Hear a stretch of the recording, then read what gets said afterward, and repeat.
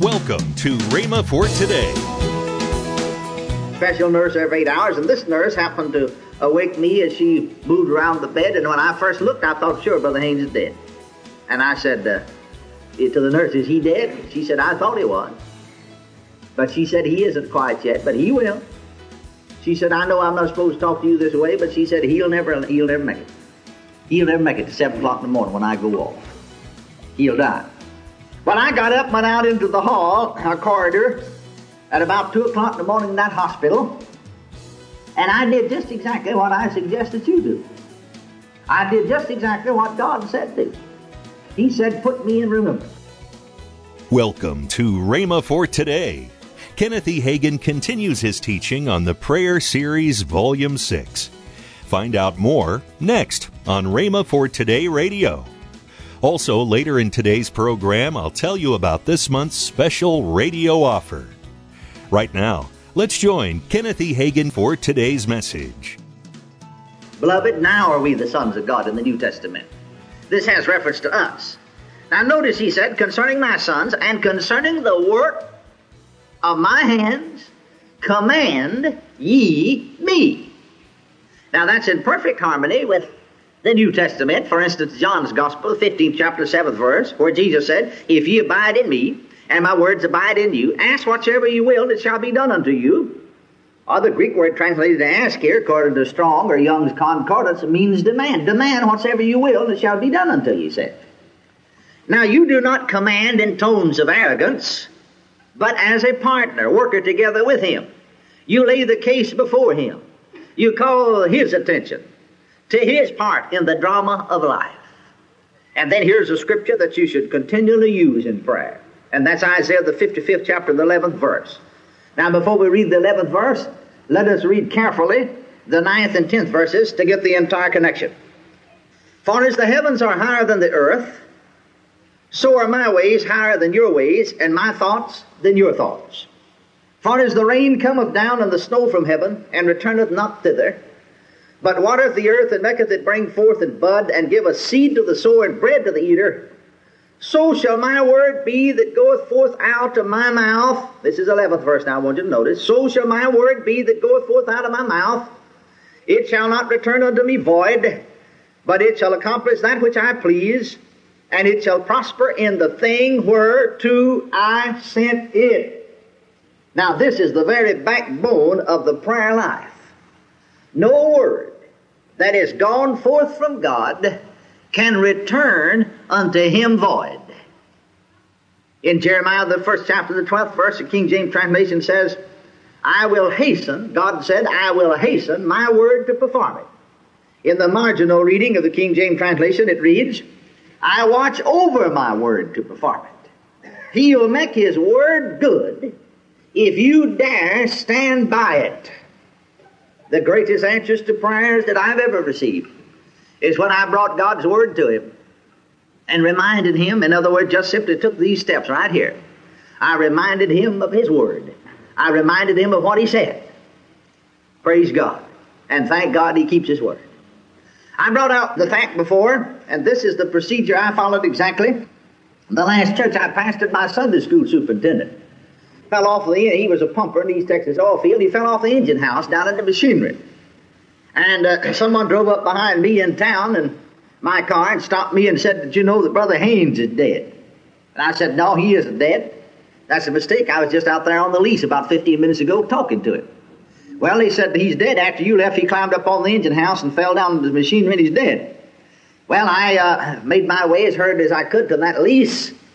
And when I got there, it seemed to me that there must be 300 or 400 people around. And so I made my way up to the engine house or close by, and there he lay on the ground. Dr. Garrett was there, his wife, and so and the wife of Brother Haynes, Sister Haynes, and so I walked up and knelt down by the side of him, and Dr. Garrett said to me, he said, Reverend Hagin, he said, I thought he was dead, and that's where the report got out, because he'd said that.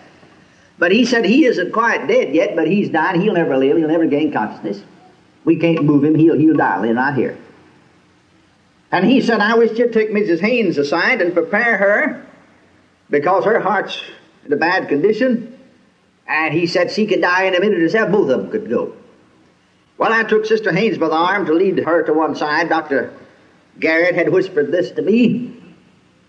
And Sister Haynes said, Brother Hagin said, I know without you telling me before I could ever say a word to her. I just had her by the arm, leading her to one side. Said, I know Dr. Garrett doesn't think Daddy will live, does he? I said, no. Well, she looked up and smiled through her tears and said, isn't it wonderful that you and I have inside information? Praise the Lord. I said, it surely is. It surely is. Praise the Lord. Amen. Well, we prayed. He kept on living. The ambulance had been waiting, I think, about an hour and a half. They was afraid to move him. Finally, Dr. Garrett said, well, let's try. I didn't think he'd live this long. He surprised me. Maybe we could get him to the hospital. And he's out in the field. It takes they're going to take him into Tyler, some 30 miles away. And so he said, he'll never make it. I just know he won't. Well, he said, I'll tell you what I'll do. I said, well, doctor, I suggest you try it. I'll go along with it. And so I rode in the ambulance with him. And Dr. Garrett said, well, I'll follow along. And out here so far, well, then I'll give him another shot, and maybe you can get there. And so, of course, all companies working for him, when he got to Tyler, they had 3 specialists waiting on him. And they put him immediately under an oxygen tent. And to make a long story short, we were there a couple of days, and we faced the 3rd night. Sister Haynes had been up day and night. I stayed each night. And I said to one of the doctors, as he came around in the early evening to make his round, I said, what about him? And I introduced myself, told him I was his pastor, and so on. He said to me, Reverend, I'll tell you the truth about it, we don't even know the extent of his injuries. Because we can't move him. If we move him, we'll kill him. How he's lived this long, we don't know. We do know his left lung is deflated, but we don't know how much he may be hemorrhaging inside or may be injured inwardly. Now, he said, he's still in shock. And we can't bring him out. We've given him all the blood plasma. We've given him every shot that we can give him. We've done all we can do for him. In fact, he said, Reverend, I'll tell you the truth about it. We don't know how in the world he's held on this long. And I'll tell you now, he's going. He's slipping now. And said he's going, and he's going fast. He'll never make it. He doesn't even change. Well, I saw that Sister Haynes' faith was slipping because, you know, when you sit there with a person over a period of hours and grow tired and weary physically, it's easy to begin to affect your spirit and your faith. So I knew I had to get her out. I did get her out. I held on to the Lord, but this is the 3rd night I've been up, and with very little sleep in the daytime, and so about 2 o'clock in the morning I began to fall off sleep. In fact, did fall off sleep. Special nurse every 8 hours, and this nurse happened to awake me as she moved around the bed, and when I first looked, I thought, sure, Brother Haynes is dead. And I said to the nurse, is he dead? She said, I thought he was. But she said, he isn't quite yet, but he will. She said, I know I'm not supposed to talk to you this way, but she said, he'll never make it. He'll never make it to 7 o'clock in the morning when I go off. He'll die. Well, I got up and went out into the hall, our corridor, at about 2 o'clock in the morning in that hospital, and I did just exactly what I suggest that you do. I did just exactly what God said do. He said, put me in remembrance. He said, let us plead together. He said, set forth thy cause, that thou mayest be justified. And so I said to the Lord, Lord, I'm not going to let him die. I said, first of all, he's only 49 years old. A man 49 years old is not old enough to die. I reminded him, you said in your word, and promised us at least 70 or 80 years. Secondly, I said, he's my Sunday school superintendent. Now, I've pastored other churches, and I had a Sunday school superintendent, that is in name at least, everywhere I pastored, but they were always just a figurehead. I did all the work. About all they did was stand up there on Sunday morning. But I said, this man, you never have to bother about him. He does his work. In fact, he usually endeavors to visit every absentee from the whole Sunday school himself every week, besides each teacher doing so. And that was a colossal job, but he did most of it. I mean, he would spend hours visiting in regard to the Sunday school. I said, he's the only Sunday school superintendent really I've ever had. The only one of all the churches I've had. He's the only one. And I said, I need him. There's not another man like-minded in our church or Sunday school. And if I need him, you need him. If I need him, you need him. And that's true. Because I said, this isn't my church, it's your church. I'm the under-shepherd, but you're the great shepherd. And what I need, you need. And I need him. Second, I said, he's my deacon. He's a deacon in my church. And I said, he always stands right with me, solidly, and all the other men will follow him. I need him. If I need him, you need him. Third, I said he has an influence for good in my town, my city. I've talked to the businessmen, practically every one of them in the city. They have more confidence in him than all the rest of the men put together. If I need him in our church, in our town, he has more influence for good than all the rest of the men, and businessmen in our city have more confidence in him than they do all the rest of the men in my church put together. I knew that. I need him. Fifth, I said he gives 20% of his income into the church. Never less than 20%, most of the time 25% of his income into the church. And if we take that out, we're almost bankrupt because we're just getting by as it is. Oh, I know you can meet any need, but your ways of meeting need is through men. Are you hearing me?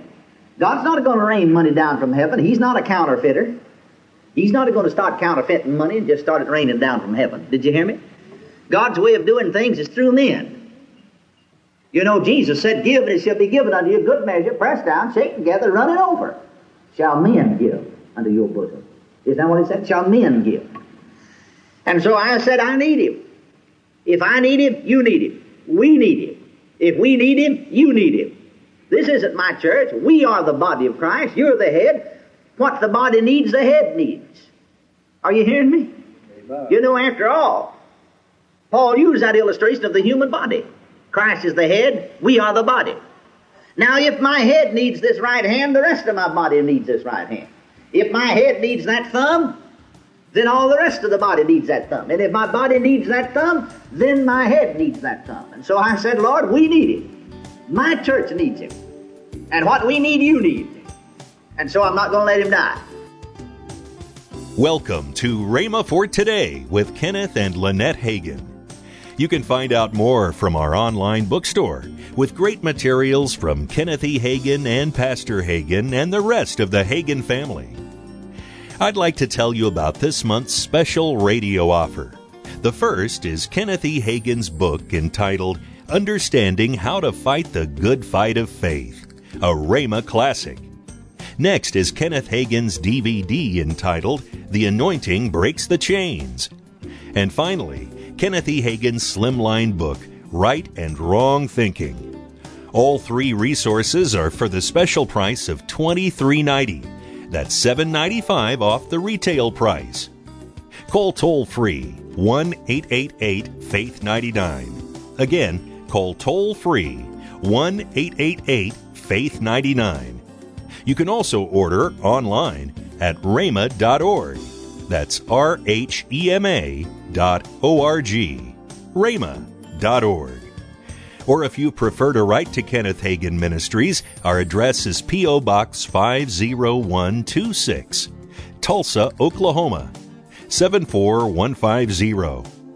We always love to hear from our listeners, so write in or email us today and become a part of Rhema for Today.